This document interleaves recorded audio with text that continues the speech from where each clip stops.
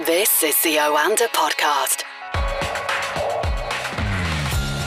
This is the Oanda Market Insights Podcast, talking to Oanda senior market analysts across the world. And today I'm delighted to say I'm joined by Ed Moyer in New York. Good afternoon from London. Hi, Johnny. A pleasure to talk to you on Wednesday. Absolutely. Let's talk about where you are first. And we've seen a bounce from US stocks today, but perhaps this is more a pause in selling. How are people positioning their portfolios at the moment? It seems Wall Street is now becoming more convinced that the U.S. economy is headed towards a recession. It's all about fixed income. It's all about what's happening with yields. You can see that the surging borrowing costs, it's going to cripple large parts of the economy. Some of the economic data is showing some mixed messages. There's the strength that is going to allow, when it comes with consumer confidence, when it comes to any labor point, those readings are going to allow the Fed to remain very aggressive in tightening. So it's all about recession risks. How do you position yourself for that? And for a lot of traders, the go-to trade, early in the pandemic was go into mega cap tech, go into Apple, Microsoft, Google, and you're starting to see that that's becoming an interesting trade.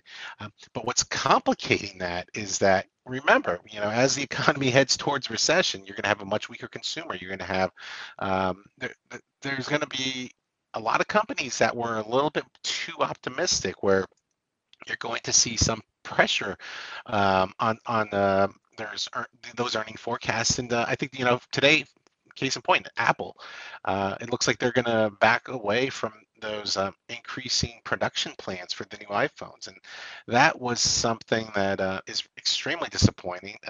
There's too many companies that rely on Apple, that produce the parts used for these new iPhones, that's really troubling news for a big part of the tech sector. And I think that what you're seeing is that the new iPhone, initially it was optimistic that this was going to still see tremendous demand, that the production boost was going to be warranted, but it looks like the iPhone 14 Pro models, they're selling better than the entry-level handsets, and Apple's just going to fall short on their goal. And I think the company instead, now they're going to look to aim to produce 90 million handsets for the period, and I think that's kind of in line with the original forecast in the summer. So there's a lot of fears that Apple is just kind of the first major warning that we're going to get, that we're going to see a steady stream of this. So I think there's still a lot of investors that are positioning themselves for more pain, and you're going to see a lot of rotation out of certain sectors. I think consumer stocks are going to weaken the most. They're going to probably get hit the hardest, this is still a very messy period for trading. So are you saying that Apple has become the canary in the mine? Is this the one stock which will tell us what's going to be happening in the future? I think for tech, I think it's going to be an important stock, but I think there's still, we've had some of the warnings already, so it might not be the first canary, but I think what you're going to see is this is going to draw a lot of attention, because Apple, when they deliver profit warnings in the past, that has unraveled Wall Street. So I think that this is going to be important to pay attention to, but still, it will take a backseat to anything Fed related, anything Fed speak. This week we're going to hear about from 16. We're going to see 16 Fed appearances this week. So, I mean, there's the messages have been mostly hawkish. There was a little dovishness, but I think overall you could see the Fed stands united in this aggressive tightening path. And I think that what's important to see is exactly when you start to see companies like Apple, when they start to announce layoffs. I think that's going to be the writing on the wall, that, okay, this economy's soft landing is gone, potential, and that you're going to see that the market is going to be fully convinced that we're headed to a recession. And I think that the problem is that for a lot of people, the expectation was that we were going to see a dramatic relief with inflationary pressures this winter, and that was going to help allow economic activity to stabilize. But now it looks like it's just going to be a long drawn out tightening cycle that is going to, slowly, kill this economy. So there's still a lot of downside risks here to equities, but long-term investors, they're salivating at some of these moves. So I think, for the S&P 500, you'll see buyers emerge at 3,400, and very much so if things get really ugly and go to 32. Okay, let's cross the Atlantic, Ed, and I've been talking at great length over the last couple of days with your colleague Craig Erlam in London, because it's unprecedented times. Well, maybe not unprecedented, but certainly what's been happening in the UK with the economy, the announcements from the government, the reaction from the Bank of England and the markets and so on, has been absolutely compelling and quite scary for some people, particularly those with mortgages to pay, mortgages to transfer to over the next few months or year or two. The Bank of England has today said it will step in to calm markets after the government's tax-cutting plans sparked that massive fall in the pound and caused borrowing costs to surge. Do you think markets are genuinely calmer now, or is this just the calm before the storm? We've already had a storm, but it's a little bit less turbulent than it was yesterday. I mean, is there a material risk to UK financial stability? We're at the early stages of this roller coaster ride, and unfortunately, until we have a clearer picture of what Liz Truss is going to do with these potential tax cuts, and as far as how far we're going to see, as far as how policymakers are going to respond to the Bank of England, I think that the problem is right now, the BOE had to deliver this dramatic intervention because there was an imminent crash in the gilt market. You're going to see big risks remain elevated because people want to know exactly, are they going to, is the Chancellor going to move forward with this aggressive budget plan, and then are they going to have a reaction if the BOE doesn't necessarily have deliver a step that is kind of in supporting of that. So I think there's too many questions right now as far as what's going to happen, and I think that you're going to see that there's the risk to stability is very much in play, and right now the movement in the gilt markets, it's leading what's happening with Treasuries. So this is front and center right now, and I think that you're probably going to see that the key takeaway, I think, is that unfortunately for the UK economy and households, as you highlighted before, floating rate mortgages is kind of what's done there, and that's this. This moves student debt. You're going to see that so much of the economy is being crushed by the surge in these bond yields, and I think that you're going to see that there's quantitative confusion as far as what the BOE is doing, as far as delaying selling, and then now they're buying.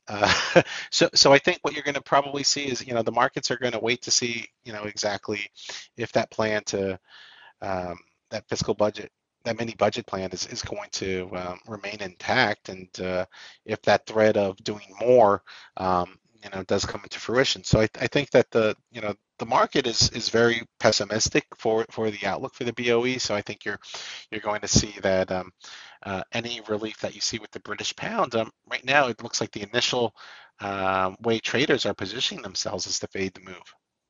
It seems to be like another self-inflicted wound on behalf of the Conservative Party, without getting too political about this, because it was so unnecessary. Obviously, the pumping of £150 billion into supporting those energy measures to cut domestic and business bills was very important. But what the Chancellor announced on Friday is extraordinary when he didn't really need to do it. And the question remains, is this just an ideological approach? They've suggested these measures. They've asked for these measures to create growth, but it seems to be having the opposite effect.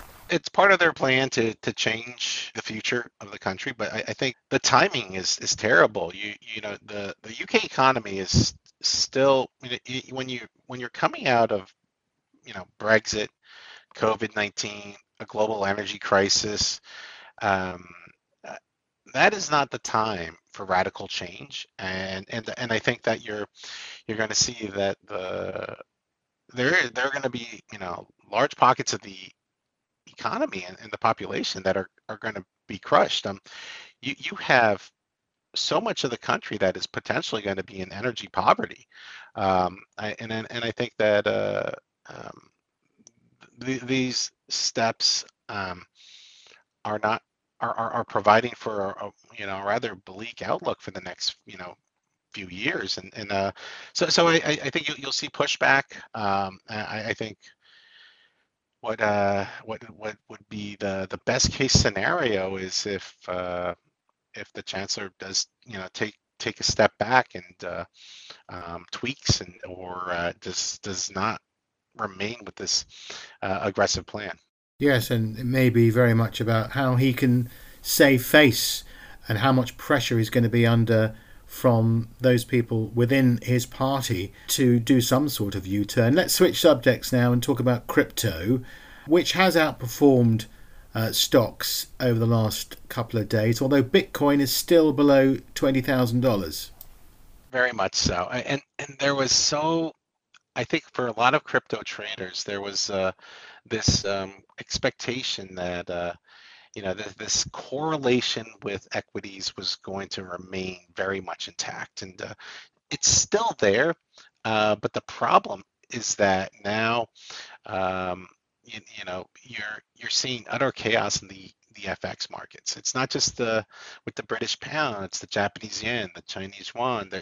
There's it seems that there is growing international interest for crypto, and what's fascinating is that while we've seen a lot of the major U.S. indices retest and tentatively breach those summer lows, crypto did not. Bitcoin did not. And that's a very promising sign. I think that it's still kind of trying to have that consolidation range in place, still above 19,000, and I think that you're seeing that there is a growing interest that this is going to show you that the institutional money remains committed. And crypto, while everyone is when you're taking a look at long-term positions for crypto, one of the biggest questions is regulation. And when are we going to see it? And is that regulatory path going to pose some trouble for stable coins and for how cryptos are classified? And even just today, we heard from the CFTC chairman speaking at Delivering Alpha, and he highlighted that they're still trying to figure this out with the SEC. Whose jurisdiction is for which crypto and which and who can can if it's a commodity, can the CFTC then have the path to a review and deal with Bitcoin Cash because of the cash structure, and right now the answer is no. The SEC has not necessarily provided any signs of optimism that they're willing to give up that portion to the CFTC. So you're going to see politics at play here, and that is just going to continue to delay any major regulatory overhauls, which is really needed to foster long-term growth.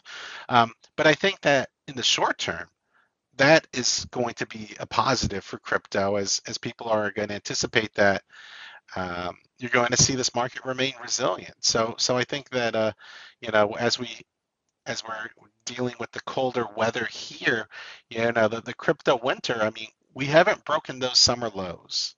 We've been stabilizing. So I think there's a lot of investors that are becoming a little bit more optimistic that maybe we're not going to have that major plunge just yet. So I think a lot will be determined on when we see if there is a potentially another major sell-off in the stock market? Can Bitcoin still remain, stable above, the 1700 level? I think that's going to be the key. And then if that's the case, then I think you're going to see a lot of the retail money come back in, which has been pretty dormant as of the last few months. Okay, Ed, I need a bit of cheering up, really, because things have been a bit gloomy here in the UK. I won't bother to tell you about my own personal mortgage, which could be going up quite steeply very soon, and if the markets are anything to go by. But I understand you promised me something a little bit more positive when we were speaking off air, so let's have it. Well, I think we try to cover so much. We try to have a wide-reaching podcast where we tackle a lot of the key issues for traders.